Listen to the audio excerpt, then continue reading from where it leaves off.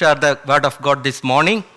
Most of you know me and my family as well, but if you are a newcomer or visitor, I would like to introduce myself as Lordwin Jeyakumar. I work here in Halifax. I am married. I have 2 children. Last but not the least, I have only one wife. I am glad you are all awake. Let us bow our heads and place ourselves in the presence of the Lord. Heavenly Father, we thank you. You promise to be with us always. We pray that you deepen our comprehension and broaden our thinking of what we are about to hear from you. I pray each and every one, those who are gathered here and listening God's message. Lord, open our hearts and minds by the power of your Holy Spirit, that we may hear with joy what you say to us today. Let the words of my mouth and the meditation of our hearts together be acceptable in your sight. In Jesus' name we pray. Amen. Well, title of my message is a question. Will you give me a drink? Will you give me a drink? This passage also talks about a living water, the living water. The word water is mentioned more than 700 times in our Holy Bible. We all know that water is very important to live in this world. Without water, we cannot be able to survive in this world. Let me ask you a question. Why is water necessary for life? This is not a technical or scientific question. This is a very simple question. Why you think water is so necessary for life?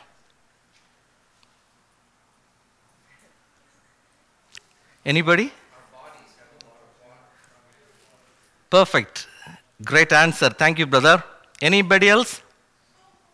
We all know that water is very important. According to experts, as brother said, water is ranked second only to oxygen as essential for life. Water makes up 60 to 75% of human body weight. A loss of just 4% of total body water leads to dehydration, and the loss of 15% can be fatal. A person could live or could survive a month without food, but wouldn't survive 3 days without water. So thankfully, we are living in a place where we have plenty of water resources. According to World Health Organization, currently 2.3 billion of people, they have limited access of safe drinking water. And by 2025, they have been estimated that half of the world's population will be living in water-stressed areas. So we need to protect our water resources. Water is very important. Now I'd like to draw your attention towards John chapter 4. It is a very long chapter, 1 to 42, verses 1 to 42. We may not have that much time, so I would like to give you a summary. I would like to give you an abstract so that we all can understand the story better. 3 things when I read this passage I found. The first thing, in this passage, we can see a conversation. And in the middle of that passage, we see a revelation. And finally, we can see a transformation. What is all about the conversation? In this passage, we see a conversation between the Lord Savior Jesus Christ and a Samaritan woman. This Samaritan woman saw Jesus as a Jew or as a stranger in the beginning. Later on in the passage, she saw him as a prophet. And finally, the Samaritan woman saw him as a savior. In Revelation, Jesus revealed himself as a savior to the Samaritan woman. Jesus said to her, "I who speak to you am he."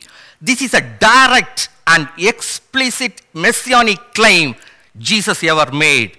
This is an astonishing revelation Jesus made to the Samaritan woman. Finally, we see a transformation. Samaritan woman's testimony was profound. Verse 39 says, many of the Samaritans of the city believed in him because of the word of the woman who testified.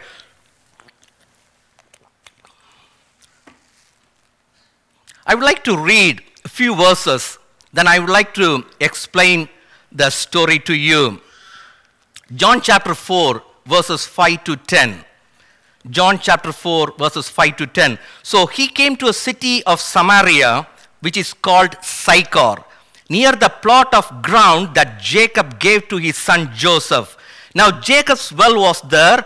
Jesus, therefore, being wearied from his journey, sat thus by the well. It was about the 6th hour. A woman of Samaria came to draw water. Jesus said to her, "Give me a drink," for his disciples had gone away into the city to buy food. Then the woman of Samaria said to him, "How is that you, being a Jew, ask a drink from me, a Samaritan woman? For Jews have no dealings with Samaritans." Jesus answered and said to her, "If you knew the gift of God and who it is who says to you, 'Give me a drink,' you should have asked him, and he would have given you living water." Here we see the story of Jesus evangelizing an outcast woman, an outcast Samaritan woman. This is a very familiar story for most people who grew up in a church or chapel environment. I'm not here to tell something which you do not know, or I'm not here to tell something which is hidden in the Bible. I'm sure you learned this story many, many times in your life. I'm sure you might have heard this story in your Sunday school as well. I'm here today just to remind his love and the cost he paid on the cross to save us from our sins.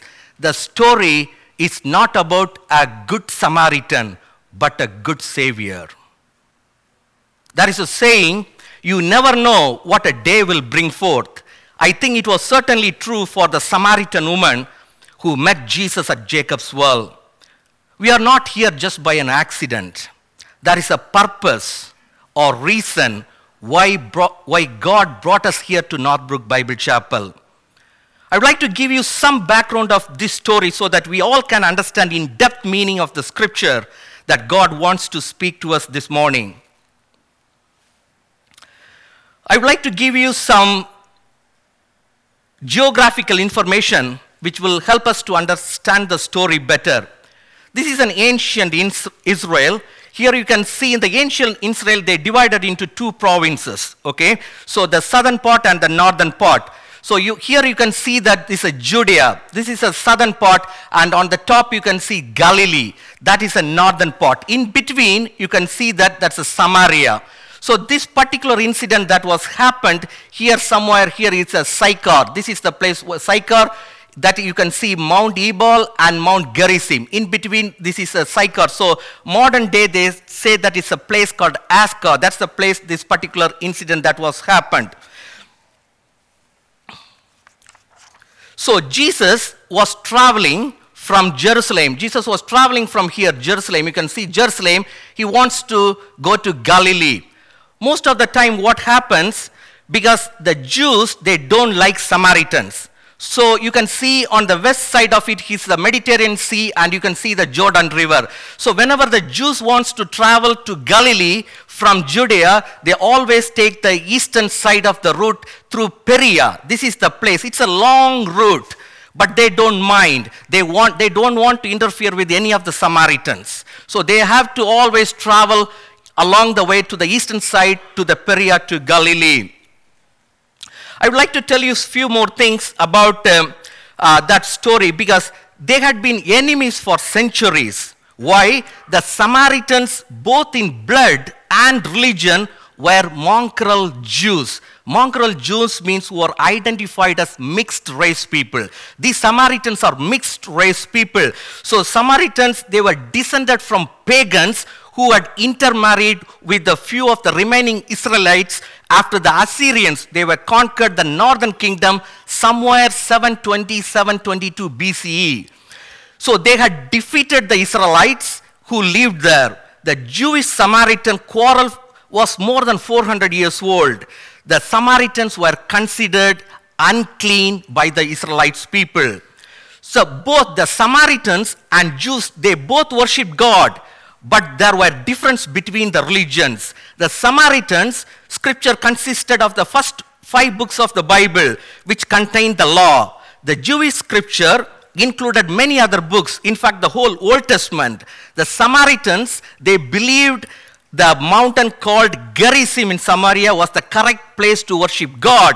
But the Jews worshipped the God in the temple in Jerusalem.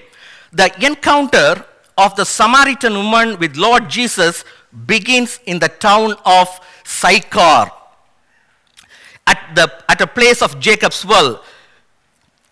Verse 6, it says, he was wearied with his journey. On Jewish reckoning, the 6th hour would be noon, that time of heat of the day. I'm sure you can visualize this very well. I lived in a place where the summer temperature can go more than 50 degrees Celsius.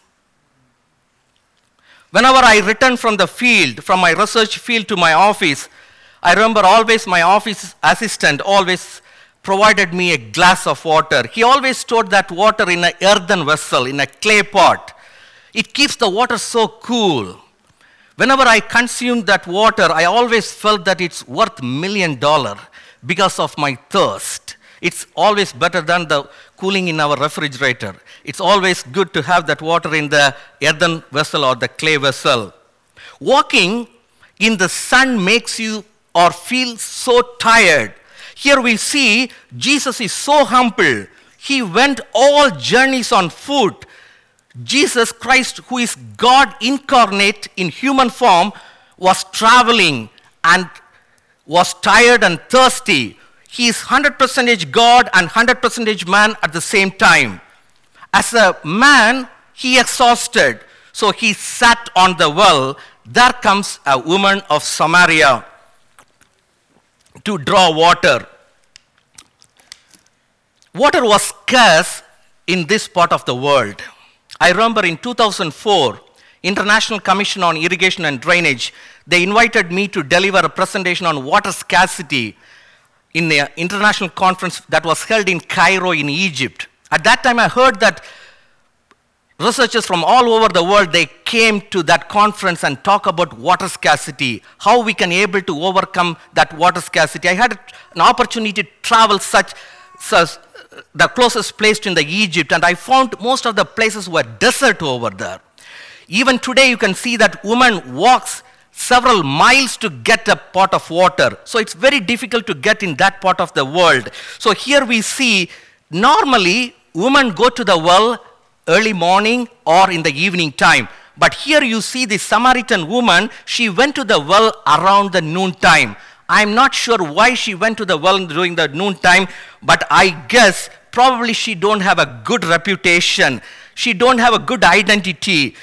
She had lived with 5 husbands, married and divorced. So now she was living in adultery. Probably that was the reason she don't want to go to the well in the morning or in the evening time. So she went to the well in the noon time. Verse 7 says, Jesus said to her, "Give me a drink."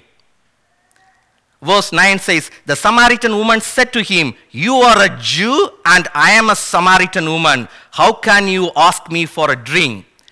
I read J.C. Ryle. He said, I like this quote. He said, it was a gracious act of spiritual aggression on a sinner.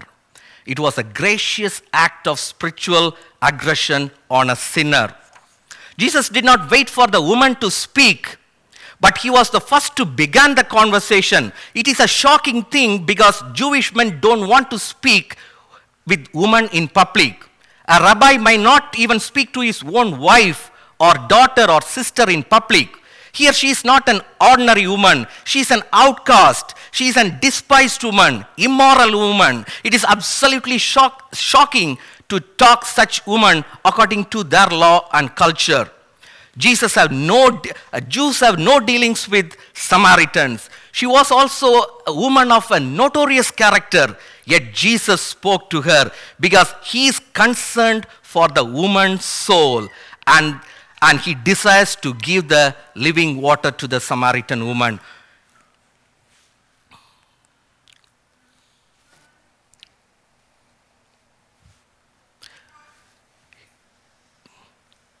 Here you can see Jesus answered and said to her, "If you knew the gift of God and who it is who says to you, 'Give me a drink,' you would have asked him, and he would have given you the living water."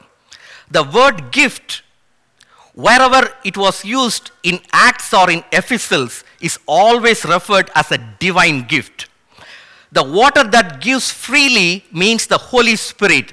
Jesus linked the idea of water and the Holy Spirit in John chapter 7, verses 37 to 39. It says, "On the last day, that great day of the feast, Jesus stood and cried out, saying, 'If anyone thirsts, let him come to me and drink. He who believes in me, as the scripture has said, out of his heart will flow rivers of living water.' But this he spoke concerning the Spirit, whom those believing in him would receive, for the Holy Spirit was not yet given, because Jesus was not yet glorified." But the woman thought that Jesus was referring to a physical water, but Jesus spoke about the living water. What he spoke figuratively, she took literally. This is what exactly happened with Nicodemus as well.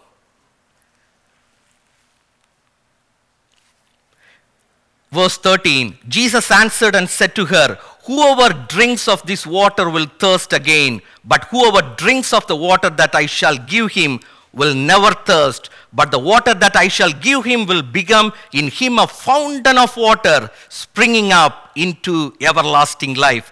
Here Jesus clearly differentiated the water of the well and the living water he offered to her. The doctrine here is the doctrine of eternal life.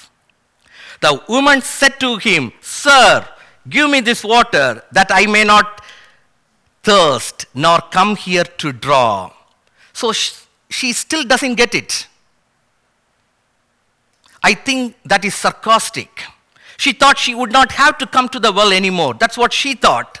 And then in verse 16, 17, and 18, you can see Jesus said to her, "Go call your husband and come here." The woman answered and said, "I have no husband." Jesus said to her, "You have well said, I have no husband, for you have had 5 husbands, and the one whom you now have is not your husband. In that you spoke truly." Here we can see something interesting. Women had 5 husbands in the past, married and divorced for 5 times, and now she is living with a man and having a conjugal relationship. And he's not her husband. They are not married. They are just living together. Living together does not make a marriage. According to Bible, marriage is a God-ordained covenant relationship between a man and woman. Jesus knows everything about her life.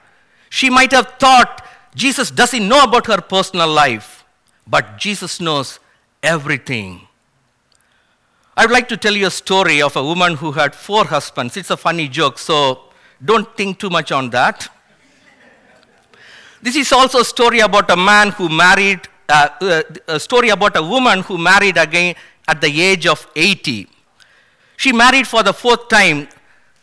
Therefore, it was a bit of news in her local town. You know, somehow the news reached to the local radio station, and they decided to interview her. So one fine morning, they invited her to the radio station, and the interviewer said, "Ma'am, congratulations, and would you like to say about your 4th husband's profession?" And she said, "Well, I'm happy, and my husband's profession is a funeral director." That was quite interesting, and then the interviewer thought, okay, and he was curious to know about what happened with the first 3 marriages. So he said, "Ma'am, would you be comfortable to share what happened for the first 3 marriages?" And she paused a little bit and smiled, just thought, recollecting some things, and she smiled and said, "Why not? I can share my experience in the past." So she said, "At the age of 20, I married a banker. And I had a great time with him, and after some time, I divorced him. At the age of 40, I married a movie star.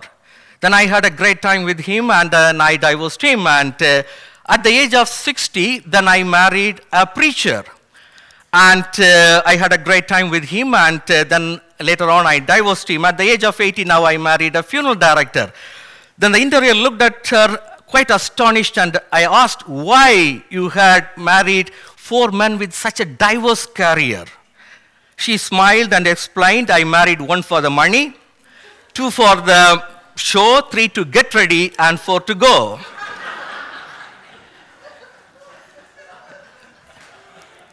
It is interesting. Don't think too much on this funny story. Jokes apart, let's focus on John chapter 4. Jesus knows everything about her past and her present situation. He knows her history. He knows our history as well. Isaiah chapter 49 verse 16 says, Behold, I have inscribed you on the palms of my hand. We need to be very careful. She has no idea how this stranger has such intimate knowledge of her. Here we can see her response is so amazing and it's so wonderful. Verse 19, the woman said to him, Sir, I perceive that you are a prophet. She immediately realized that she's not dealing with an ordinary person. She's not dealing with an ordinary person. She never met him before. He's a Jew. Then she quickly changed the topic, quickly changed the subject of the conversation. I think probably it is too personal to her maybe. She started to talk about the correct place to worship God. It says, verse 20, Our fathers worshipped on this mountain, and you Jews say that in Jerusalem is the place where one ought to worship.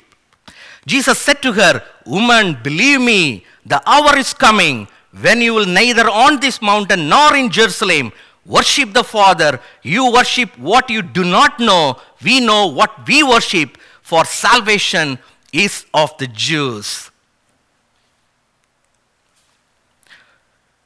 Verse 23, but the hour is coming, and now is when the true worshippers will worship the Father in spirit and truth. For the Father is seeking such to worship him.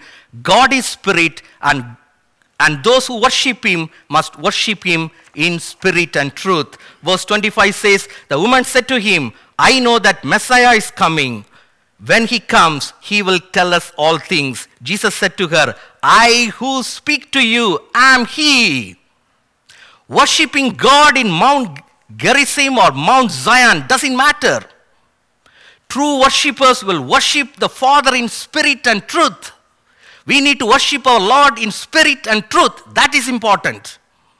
It means true worship is it's all about loving God, honoring God, praising God, obeying God, and following God. Isaiah 29 verse 13 says, the Lord says, these people come near to me with their mouth and honor me with their lips, but their hearts are far from me. Their worship of me is based on merely human rules they have been taught. It has to be real. It has to come from the bottom of our heart. It should be authentic. Remember, we need to worship him in spirit and truth. It must be candid. She said, I know the Messiah is coming. Probably she's thinking about the Deuteronomy chapter 18. In Deuteronomy chapter 18, it's saying the coming of the prophet. Still she didn't get it. There was an expectation among the Samaritans. She also anticipated the coming of Messiah. But we can see the most glorious moment in this passage. Jesus said to her, I who speak to you am he. What a marvelous story. What a great transformation. Christ will manifest himself to those who truly seek him. If you truly seek him, Christ will manifest us. There is no doubt about it. Later in verse 39, it says, and many of the Samaritans of that city believed in him because of the word of the woman who testified. He told me all that I have did. What a great transformation. Many people, they believed Jesus Christ because of her witness. She is an outcast, but because of her witness, many believed. The Samaritans called Jesus the Savior of the world.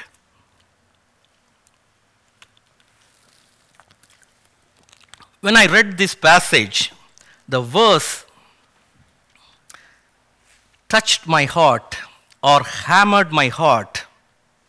John chapter 4, verse 7. A woman of Samaria came to draw water. Jesus said to her, "Give me a drink. Give me a drink." In Revelation chapter 22, we see, "I am the Alpha and the Omega, the first and the last, the beginning and the end." Psalms 103 says, "He opened the rock and water gushed out. It flowed like a river in the desert."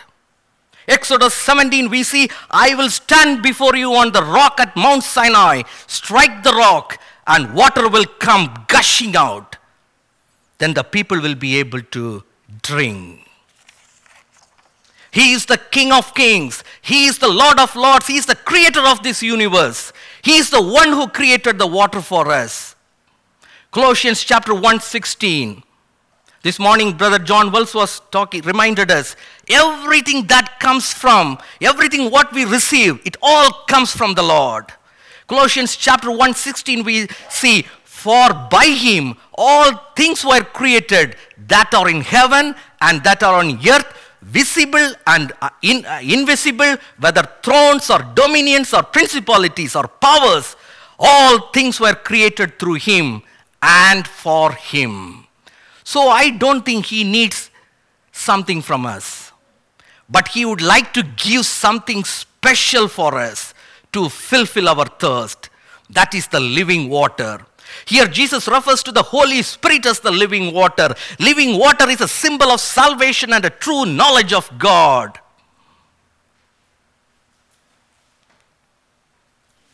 Isaiah chapter 61 verse 3. "To appoint unto them that mourn in Zion, to give unto them beauty for ashes, the oil of joy for mourning, the garment of praise for the spirit of heaviness, that they might be called trees of righteousness, the planting of the Lord, that he might be glorified." When he said, "Give me a drink," in this verse you can see, he is telling, "Give me your ashes, I will give you beauty. Give me your mourning, I will give you the oil of joy." And he's telling, "Give me the spirit of heaviness, and I will give you the garment of praise." Jesus is telling us this morning, give me your anxiety, give me your depression, give me your worry, give me your tears, give me your sickness, give me your disease, give me your pain, give me your disappointments, give me your shame, give me your loneliness, give me your failure, give me your financial crisis, give me your loss, give me your drug addiction, give me your brokenness, give me your lust. The list goes on. Give me a drink. There may be so many things going on in your life and my life, and sometimes it is so difficult for us to share with our friends or parents or anyone. But my dear brothers and sisters, I tell you, we have a Father who can listen all our problems, and he can able to provide peace and comfort in our life. He's telling us, give it to me. Jesus is telling us, my dear son and daughter, it is too heavy for you. I lived in this earth. I walked in this earth. I know the problems and challenges and temptations you face every day. I know everything. Don't carry it by yourself. Give it to me, and I will turn everything into a blessing for you. Give me a drink. I will take it from you, and I will provide you a living water, and you will never thirst again. I would like to show you one more passage from the Bible, and I would like to finish with a word of prayer. Please listen very carefully. Numbers chapter 5, verses 11 to 29. I don't have much time to explain it in detail, but I would like to give the essence of this passage. It is all about the test for adultery. There was a law. It was called the law of jealousy. People also called the ordeal of bitter water. This law was recorded in the books of Numbers that gave regulations to the Israelites for testing of a wife who was suspected by her husband to have committed adultery. If a man who suspects his wife of infidelity, he takes her to the priest and make a formal accusation. The man would have to pay a regulatory fee of 1/10 of an ephah of barley flour on behalf of his wife. Then the priest takes the holy water in an earthen vessel, and he takes the dirt from the floor of the tabernacle, and he put those dirt into the holy water and makes it bitter. And then the priest would loosen her hair and place the offering made by her husband in her hand. It is an indication of unclean and shameness. Then the woman would be put under oath. The priest write the curse, the oath, with ink and dissolve into the holy water. Then the priest shall make the woman drink the bitter water. If the woman is guilty, Bible says her belly shall swell and her thigh shall rot and never to be able to bear children again.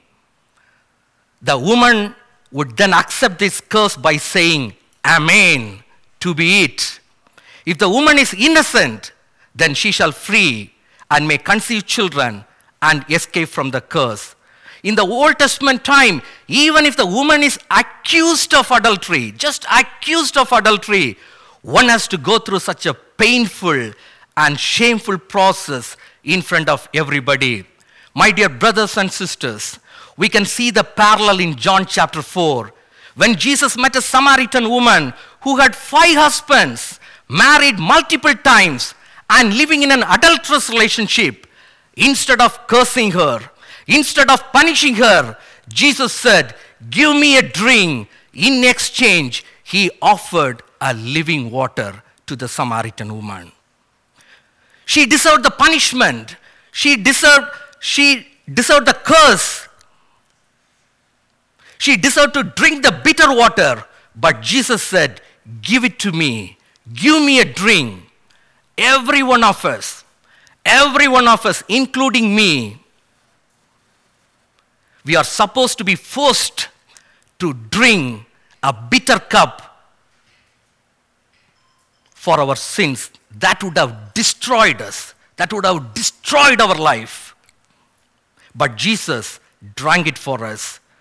This morning, Jesus is telling us, Give me your sin, give me your shame, give me your brokenness, and come to me. Matthew chapter 11, come to me, all you who are weary and burdened, and I will give you the rest. When Jesus said, I thirst, it is all about salvation. He experienced the thirst of all mankind in the cross. And in that thirst, he wants us to give the living water of his divine mercy and love. The Lord Jesus Christ thirsted for us on the cross, that we may never thirst again. He has consumed the cup of God's wrath, a cup that has accumulated with all kinds of sin, all types of sin, crimes, lies, adultery, anything. Because of his sacrifice on the cross, we are saved from our sins. That was the message we heard from Brother John Wells last week. We are saved from sin. 1 Corinthians chapter 5:21. For he made him who knew no sin to be sin for us, that we might become the righteousness of God in him. When Jesus had received the sour wine on the cross, the bitter cup on the cross, he said, It is finished, tetelestai. The mission was accomplished, paid in full. There is no thirst in heaven. Revelation chapter 7:16 says, They shall hunger no more, neither thirst anymore. My dear brothers and sisters, we thirst after many things in this world. We thirst after money, prestige, position, power, and we put our trust in them. Are we ready to put our trust in God? The question is, do we have a thirst for His kingdom? Do we have a thirst for salvation? Do we have a thirst for the living water? It is a free gift. This morning, Brother David Hansen mentioned, it's a free gift. Salvation is a free gift. If we say, yes, Jesus, I am thirsty for your kingdom. I am thirsty for the salvation. I am thirsty for the living water. I invite you to stand, and I would like to close with a word of prayer. All what we can say is, forgive me. We are not worthy. We are unworthy people. Even we could not able to come to His presence, but He loved us. All what we can say is, thank you, Lord. Thank you, Lord, for your sacrifice. Let me pray for you. Heavenly Father, we thank you for sending your Son, Jesus Christ, to save us from our sins.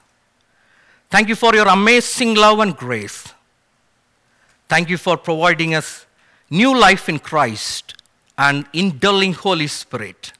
Thank you for providing us the fountain of living water for our eternal life. Be with us now and forevermore. In Jesus' name we pray. Amen.